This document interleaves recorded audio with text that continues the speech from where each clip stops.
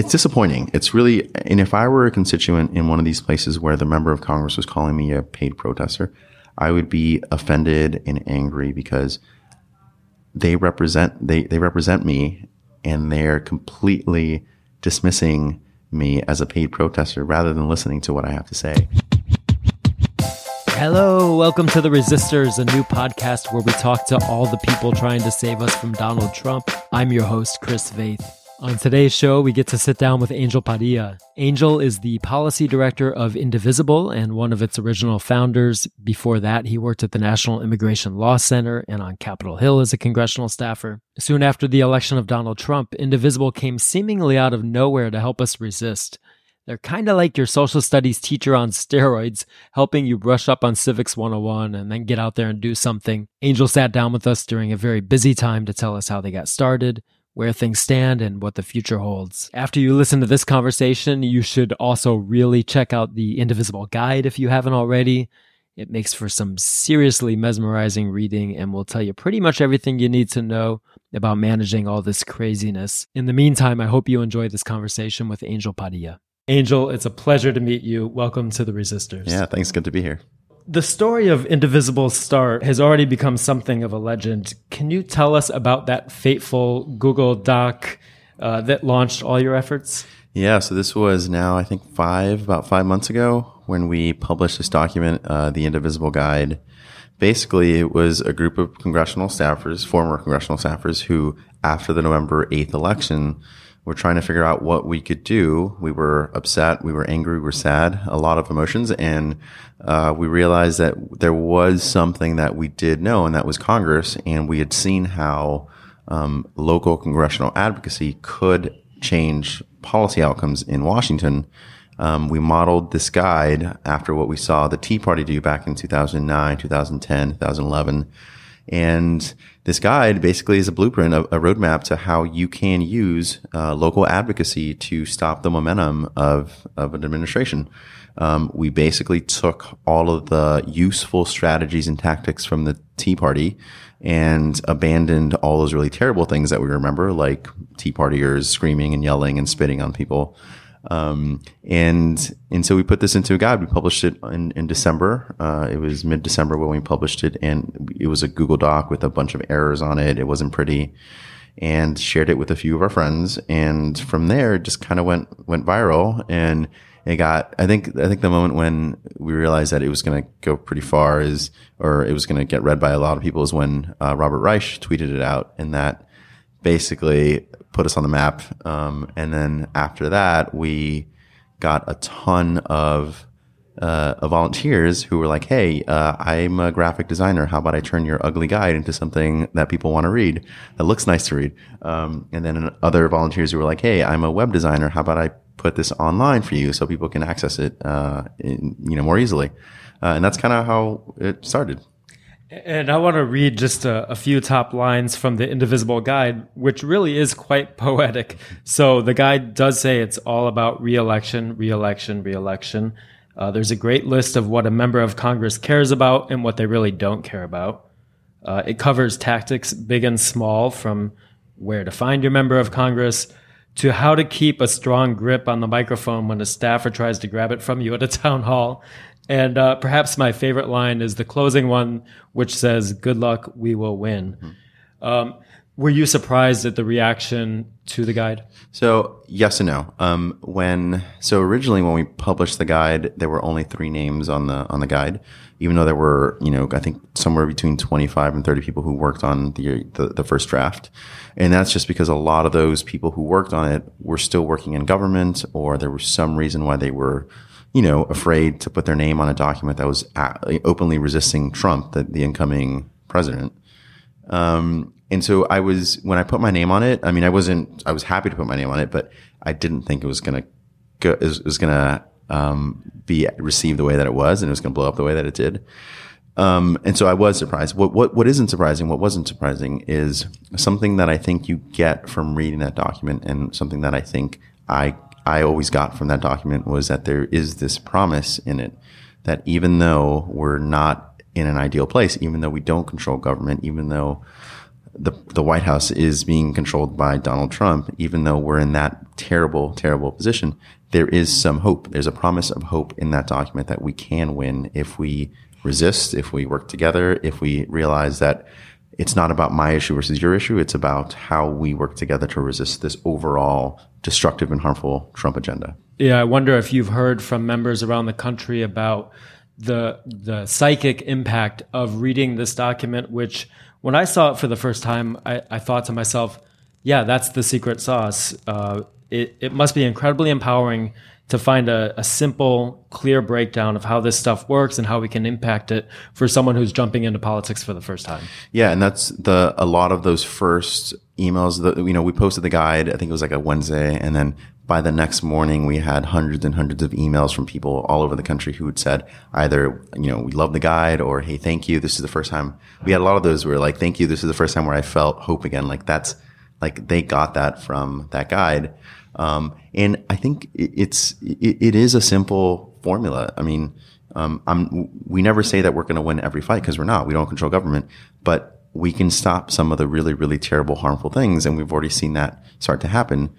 Congress is a big black box and people just don't understand it. And our goal was to make it a little bit easier for folks to, one, understand, and then to engage locally where it matters most. I think a lot of people had this, and some still do, this impression that you have to come to Washington, D.C. to make an impact, that you have to travel and join the rally here at the Capitol to make an impact. And that's not true. You can be more effective if you're acting locally when your member of Congress is back at home, in town halls, district office visits, phone calls. All of those things matter, and we've seen how effective they can be, and we've already seen some successes this year. You had mentioned the Tea Party. Your time on the Hill corresponded with their ascent. And I'm curious about what you learned about their strategic choices and how you adapted them to Indivisible. Yeah, so that's exactly right. We modeled this organization, or this guide, on what we saw the Tea Party do back in, it started in 2009. They did a lot of things that we don't agree with, that were really, really awful. I mean, they said and did some really nasty things. The few things though that they did do right was that they focused locally. And then also, as importantly, is they focused on an entirely defensive strategy. And what that means is they realized that they couldn't set the agenda. They couldn't push bills that they wanted through Congress.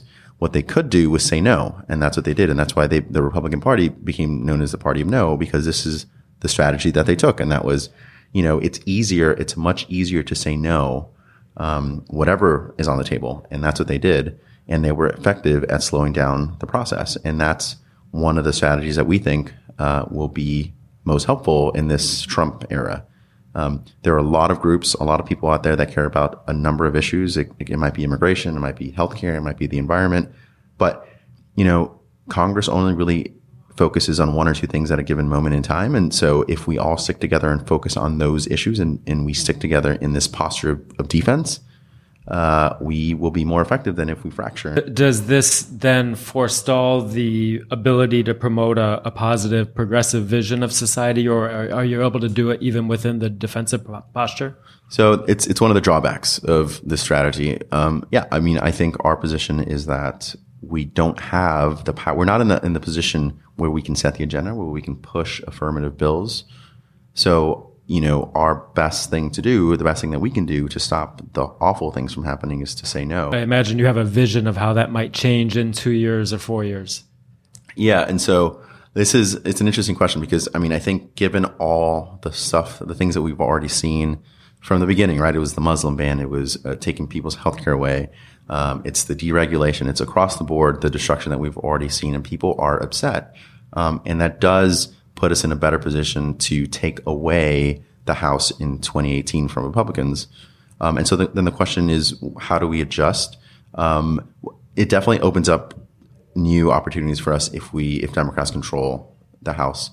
But this is a similar question that we get when we say, well, what happens if Trump gets impeached? Do you change the strategy? Well, for us, the bottom line is, if the issue on the table, if the legislation that is being considered is this harmful bill, we're going to oppose. If it's actually a progressive bill that we would like, we're not going to oppose. we want to stick to our values, whoever's in power. You had local groups forming around the country under the Indivisible banner almost immediately when the guide was published. Can you tell us about the groups? Yeah, so we have about 6,000 groups all over the country. We have at least 2 in every congressional district. So it's not just, the big metropolitan areas on the East Coast. It's everywhere in the country. It's at least 2 in every congressional district. And we have an average of 13 groups in every congressional district. So we are everywhere. And you're right. They started forming almost immediately after the guide was posted. We did not ask for anyone to use the Indivisible name when they formed groups, but a lot of them did. And then it kind of took off. And they vary in the types of groups they are. Some of them are, seriously like 2,000 people strong, and others are 25 people. But it's incredible to see. Some of them have committees and have leadership, and they have their own kind of structures, and others are more informal. And that's great. I mean, the variety of the groups is what makes them so important, because when they go down, they have a different approach to the advocacy.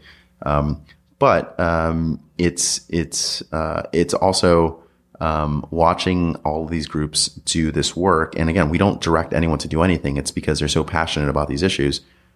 It's what's making a difference. And so it's really inspiring to see. There are some places like in California, the Bay Area, where I think we have over 50 groups in Nancy Pelosi's district, which would make sense. I mean, it's the Bay Area, the progressives.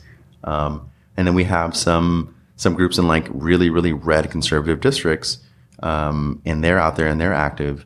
And there's something for them to do in each of these places. If you're in a really blue district, well, the chances are that your member, even if they're a Democrat, are not taking the positions on every issue that they should be taking.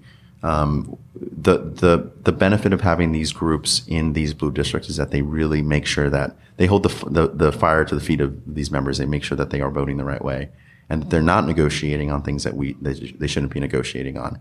And then in the red districts, it's the opposite. It's making sure that they realize that if they take a bad vote, if this member or the senator takes a bad vote, they're going to hear about it, and it's going to get remembered at the next election.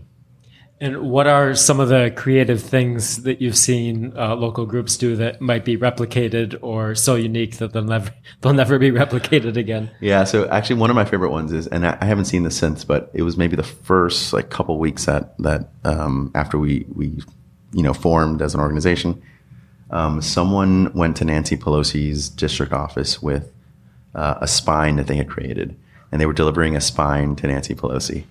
And that was, I mean, that's the only time I've seen that. Other things that we see a lot of are, recently a lot of die-ins where groups are going down to town halls or district offices, and they're having these like mock die-ins where they all, a lot of them just like lay down on the floor. Others have tombstones that say their names and their date, their age or whatever. And basically calling out Republicans who voted for the ACA repeal bill in the House for basically voting for people to die, because as the CBO has already found, it's this bill, if it ever becomes law, would lead to the deaths of between 22 and 44,000 people a year because of lack of insurance. So it really is, in a lot of ways, a death bill for a lot of people. So we're seeing those die-ins. And then a lot of just like creative stuff. I mean, I know people who are hand delivering special things based on like if it's like Mother's Day, they'll deliver Mother's Day cards to members and asking them to like protect mothers or something. A lot of things like that, and also the empty chair town halls that we've seen all over the country. And these are town halls where the member just does not show up, and so constituents have a town hall without them. And we saw one town hall where they brought a live chicken, and they had the live chicken on stage as representing the member.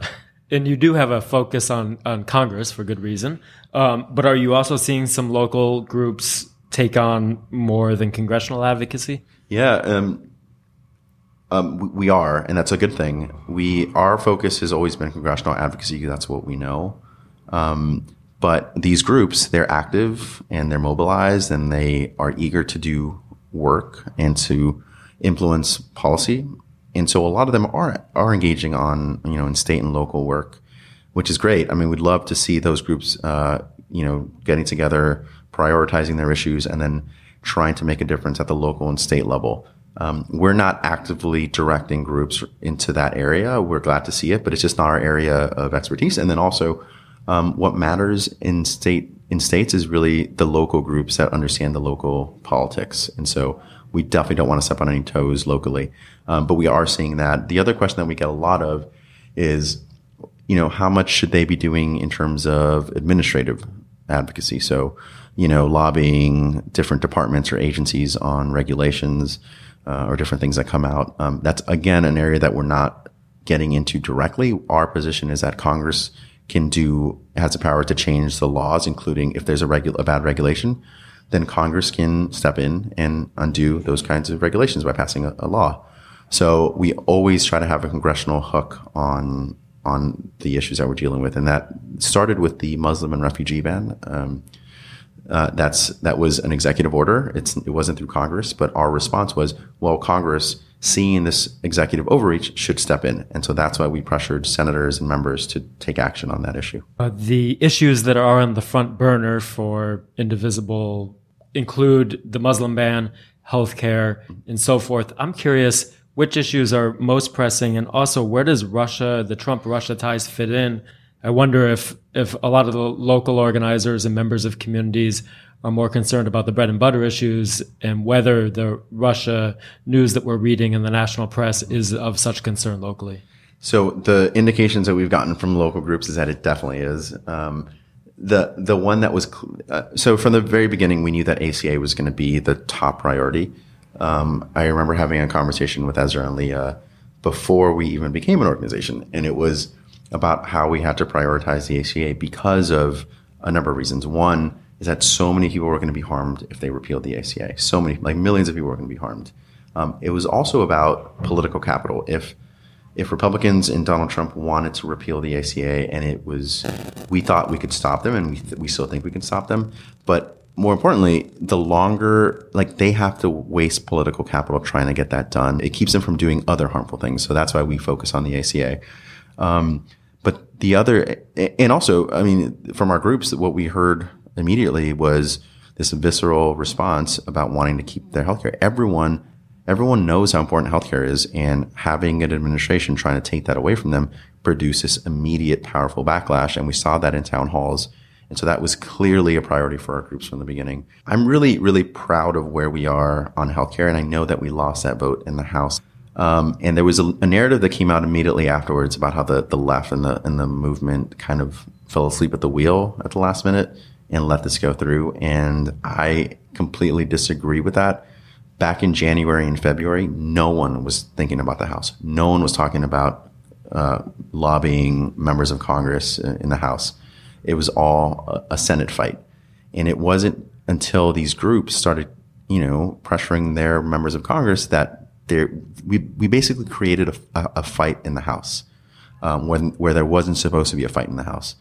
So I'm proud that even though we lost that vote, it was in May when it should have been something that Republicans got through easily back in January. They were supposed to have a repeal bill on the president's desk on day one, and it took them, months to do it. They still have to get to the Senate and then make those changes and reconcile that with the House. So I'm proud of where we are. That being said, the fact that it's still on the table should make everyone nervous. This is people's lives are basically at stake here, and Republicans are basically carrying water for Donald Trump so that he can, score a few political points at the expense of their own constituents. It's insane that some members of Congress are voting to take away their own constituents' healthcare, are voting to harm their own constituents in order, they're choosing party over the welfare of their constituents. And one of the other things that we saw was the Russia interfering with our elections and possible collusion with the Trump administration. Also an immediate powerful backlash on this. And I think it's because they both sort of get at the heart of what we think of as the things that we need to live a successful life, right? So everyone needs healthcare, and I think everyone understands it. We all know someone that's gotten sick, and so it's like a visceral response. But then also on the Russia thing, it's like an attack to our democracy. It's an attack to our American institutions. And I think regardless of party, I think people understand how serious this is. Obviously, the left has really been pushing this because of a lack of a backbone from some of the Republicans. But I mean, I think people understand, they see when there is something wrong, they see possible collusion, interference, corruption, and now obstruction of justice, and that matters to people. Indivisible has also been very clear in calling out Trump's racism, misogyny, xenophobia, and you previously worked for a national immigrant rights group. And I wonder how Indivisible is addressing anti-immigrant sentiment in particular, especially in light of the fact that you have so many local groups probably building bridges that may not be happening otherwise. From the very beginning, also, immigration was and continues to be an organizational priority.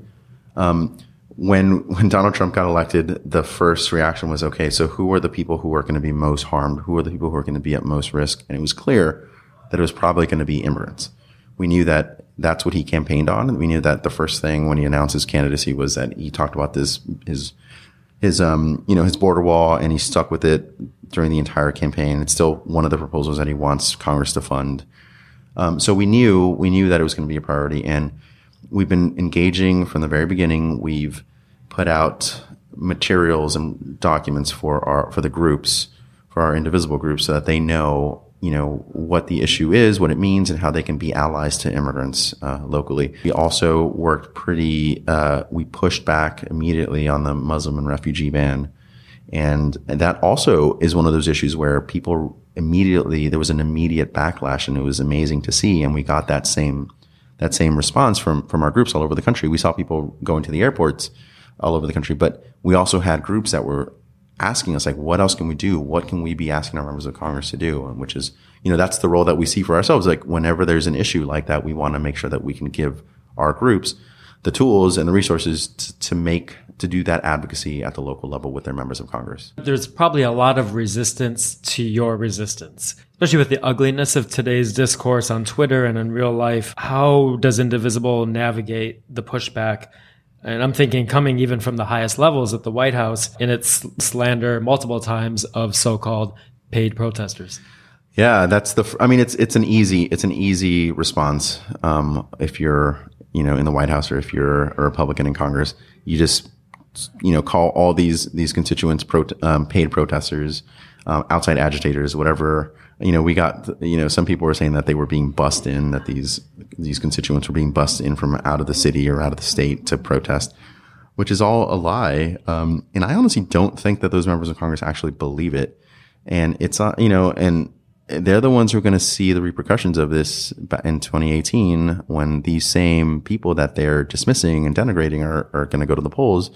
And we're hoping that it translates into, some of these Republicans losing their seats. But it's disappointing. It's really, and if I were a constituent in one of these places where the member of Congress was calling me a paid protester, I would be offended and angry, because they represent me, and they're completely dismissing me as a paid protester rather than listening to what I have to say. I'm sure some members of Congress think that they figured out Indivisible. I have noticed a lot more telephonic town halls rather than live in-person town halls. Yeah, so they're we call them sham town halls.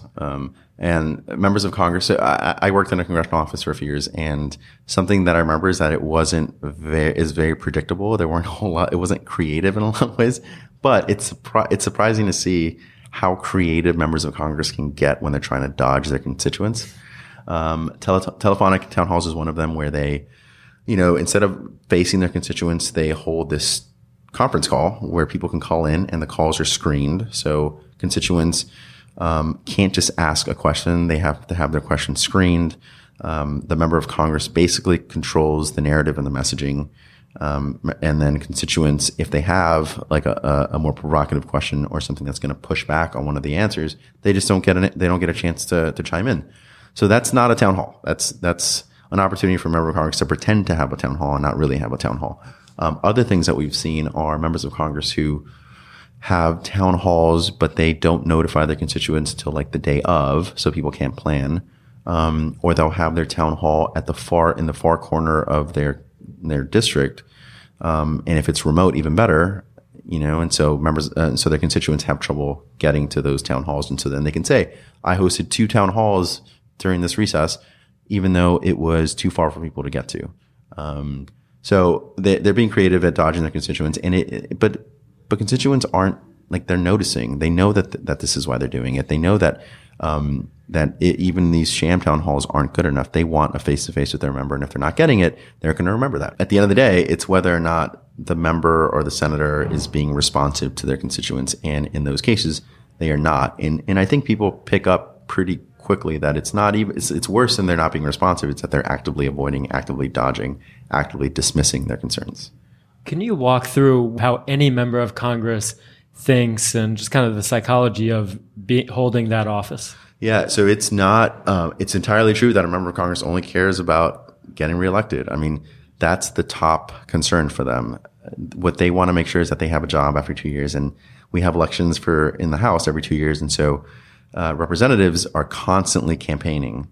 And so what they care about is making sure they don't take a vote that's going to make it harder for them to get reelected in the next cycle. They care about whether or not the press back home is good or bad, and whether that's going to affect their chances to get reelected. They basically want to take credit for as much as they can and avoid as many bad votes as possible, and avoid any negative publicity as possible. So for that reason, for example, a lot of times members care more about their local press rather than the national press. I mean, everyone likes to get quoted in the national press, but the thing that their constituents are reading is probably going to be the local paper. So every congressional office has this, where you have a staff person or an intern maybe who every morning goes through the daily clips. These are the news clips where every mention of that representative or that senator locally.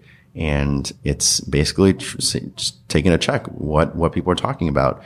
And it's a red flag, fire alarms if there's a bad story. And so those are the things that matter to a member.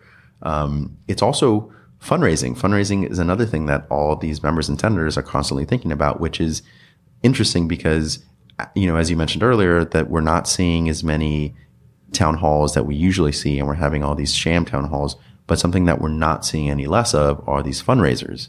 So members of Congress are not making themselves available to constituents, but they are still making themselves available to fundraise. So that also is, optics wise, that's awful. And so I think groups, and we're trying to highlight that, and I think groups are taking notice, and those are the things that I think will matter. Members of Congress are really risk averse, right? And so, and I remember seeing this when I was on the Hill, which was whenever there was an issue where it wasn't clear cut, if it wasn't black and white, if there was some ambiguity, there wasn't like a perfect answer, the default position was to do nothing. They're hoping to sit on the sidelines on really important issues, right? So the Muslim and refugee ban is, I think, a perfect example where it is so un-American, and it is so, it's clearly unconstitutional. I know it's still in the courts, but, courts have ruled that it's unconstitutional. And so, members of Congress should be out there speaking on this, but they're not, because they're worried about, they're worried about how their constituents might feel. And they're worried that if they go too far into any one direction, it's just going to upset the other, side of the equation. And it's the same thing on the Russia stuff.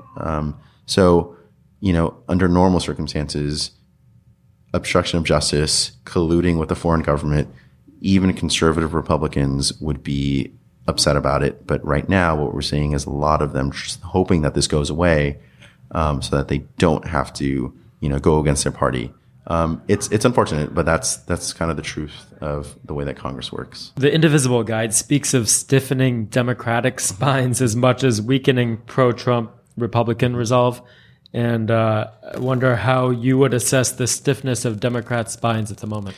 Yeah, so that's a good point. So I should be clear, I know I've been talking about Republicans and Democrats. We are nonpartisan in that we will attack both Democrats and Republicans if they take a bad vote or if they take a bad position. And part of the strategy here is to make sure that Democrats aren't caving on these issues. One of our immediate fears after November 8th was, oh God, so it's Senator Chuck Schumer is going to be in control of the Senate. That means he's going to go negotiate on all these things, and he's going to give in on all these things because he cares about negotiating and keeping Democrats in their seats. But to his credit, for the most part, he's been a lot stronger on a lot of these issues than we expected him to be. But I think that's because he's been hearing from constituents, because he sees where the country is and where the base is. It's the resistance that has empowered a lot of these Democrats to actually fight for progressive values. I mentioned earlier about the Nancy Pelosi spying. This is actually important to me because I grew up in California, and seeing Senator Feinstein, it was incredible for me to see how a senator from the bluest state, a state that often loves to talk about how they will secede from the country because they're so progressive and they're so blue, not leading the charge from the left. And so that was really disappointing. And I think she's gotten a lot of pressure from her constituents. I think it is pushing these members into the right direction. Do you have plans for the midterm elections? Yeah, so that's a good question. When we talk about resisting the Trump agenda, there's probably no better way of resisting the Trump agenda than taking one of those levers away from him. If we take back the House, that's a great way of resisting and stopping some of the really terrible things from becoming a reality. So we do, we've already seen this, local groups, when you organize locally the way that these groups are organized, they don't stop at congressional advocacy. They don't stop at state and local. They also start to think about taking back seats. And so we're already seeing that happen. And what's really amazing to see is that a lot of these groups have also, in the process of forming, they've developed new leaders. And those are the leaders that, are now getting engaged and thinking about making a run for different seats. So that's definitely part of what we're thinking. And we're really, this is a great opportunity for us to, in addition to stopping the really terrible stuff, but also taking back control of at least the House in 2018. And I see that energy in exactly as you described. I do wonder, though, if you worry about burnout or that sense of fatigue that I think a lot of people have, whether it's in their email inboxes or the suggestion every week or every couple of days to call their member of Congress. Do you worry about that? Definitely. A lot of these activists are new activists. A lot of our members are people that have never done this before. And so we're worried, at least I'm worried, that they might, have this idea that if they go down to a town hall once or they make a few calls for a couple of weeks, that they'll see immediate change. And that's just not the way it works. This requires a sustained effort. It's going to be a long-term process. But I think what's important is for them to recognize the victories that we've already seen, and making sure that they understand them as victories. And again, I talked about the ACA earlier. The repeal bill in the House was supposed to happen immediately. There was not supposed to be any problem for Republicans to get it through. And so as people think about that vote when it actually got through the House, I think it's important for people not to think of that as a loss as much as, this was a victory in and of itself. Very disappointed that I get it. I'm sad too that they got it through, but it's a win. And in order to keep up the fight and the energy, people need to understand that those are wins. Another win was the special prosecutor, the special counsel that was just appointed to investigate the Russia interference in 2016 elections. That was also not supposed to happen, but it happened because of public pressure. And so as long as we make sure that we celebrate those wins, and it'll help us stay motivated for the long-term effort that's ahead of us. And it really is tremendous, the success that you've had in these first just few months of the administration, and where you've really changed the narrative and the policy impact. So where do you go from here?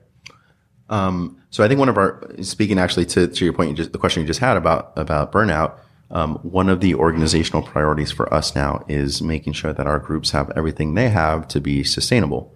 So making sure that they, understand if they need help with developing a press strategy, that they have that.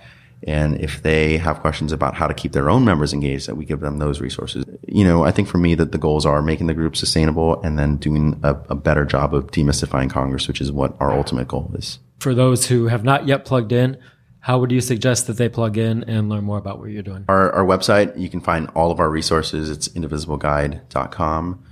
We also just launched a new website specifically on holding Republicans accountable for voting for the ACA repeal bill, and it's called paybackproject.org. We have a Facebook page, and we also have our organizational Twitter handle, which is @Indivisible and that's where you get your most up-to-date information. The Facebook Live events that you host from time to time seem pretty well attended. I think I've seen like 50,000 plus people on one of those. Yeah, and those are again a lot because we're so new. We're only been around for 5 months. We're trying to figure out what's the best way of connecting with groups, and we got a good response from the Facebook Live events, and so we're going to continue them. I think our plan is to do them weekly, and I think it's a good way for people to for us to express or convey the priorities for the week. And yeah, one of those we got lucky, and Robert Reich tweeted out that we were holding one until we got like 120,000 viewers or something at one time. So it was kind of cool. Well, Angel, we continue to see the fruits of your labor with each additional news cycle. Thanks for taking the time to sit down and talk with us, and best of luck as you continue to fight the good fight. No, thanks. It's a pleasure. That does it for this episode of The Resistors. Thanks for listening, and thanks so much to Angel, Leah, Ezra, and the whole Indivisible team. You can connect with them at indivisibleguide.com. You can also listen to more episodes of The Resistors on iTunes, SoundCloud, and Stitcher. And if you know someone who should be a guest on a future episode, connect with us at theresistors.co.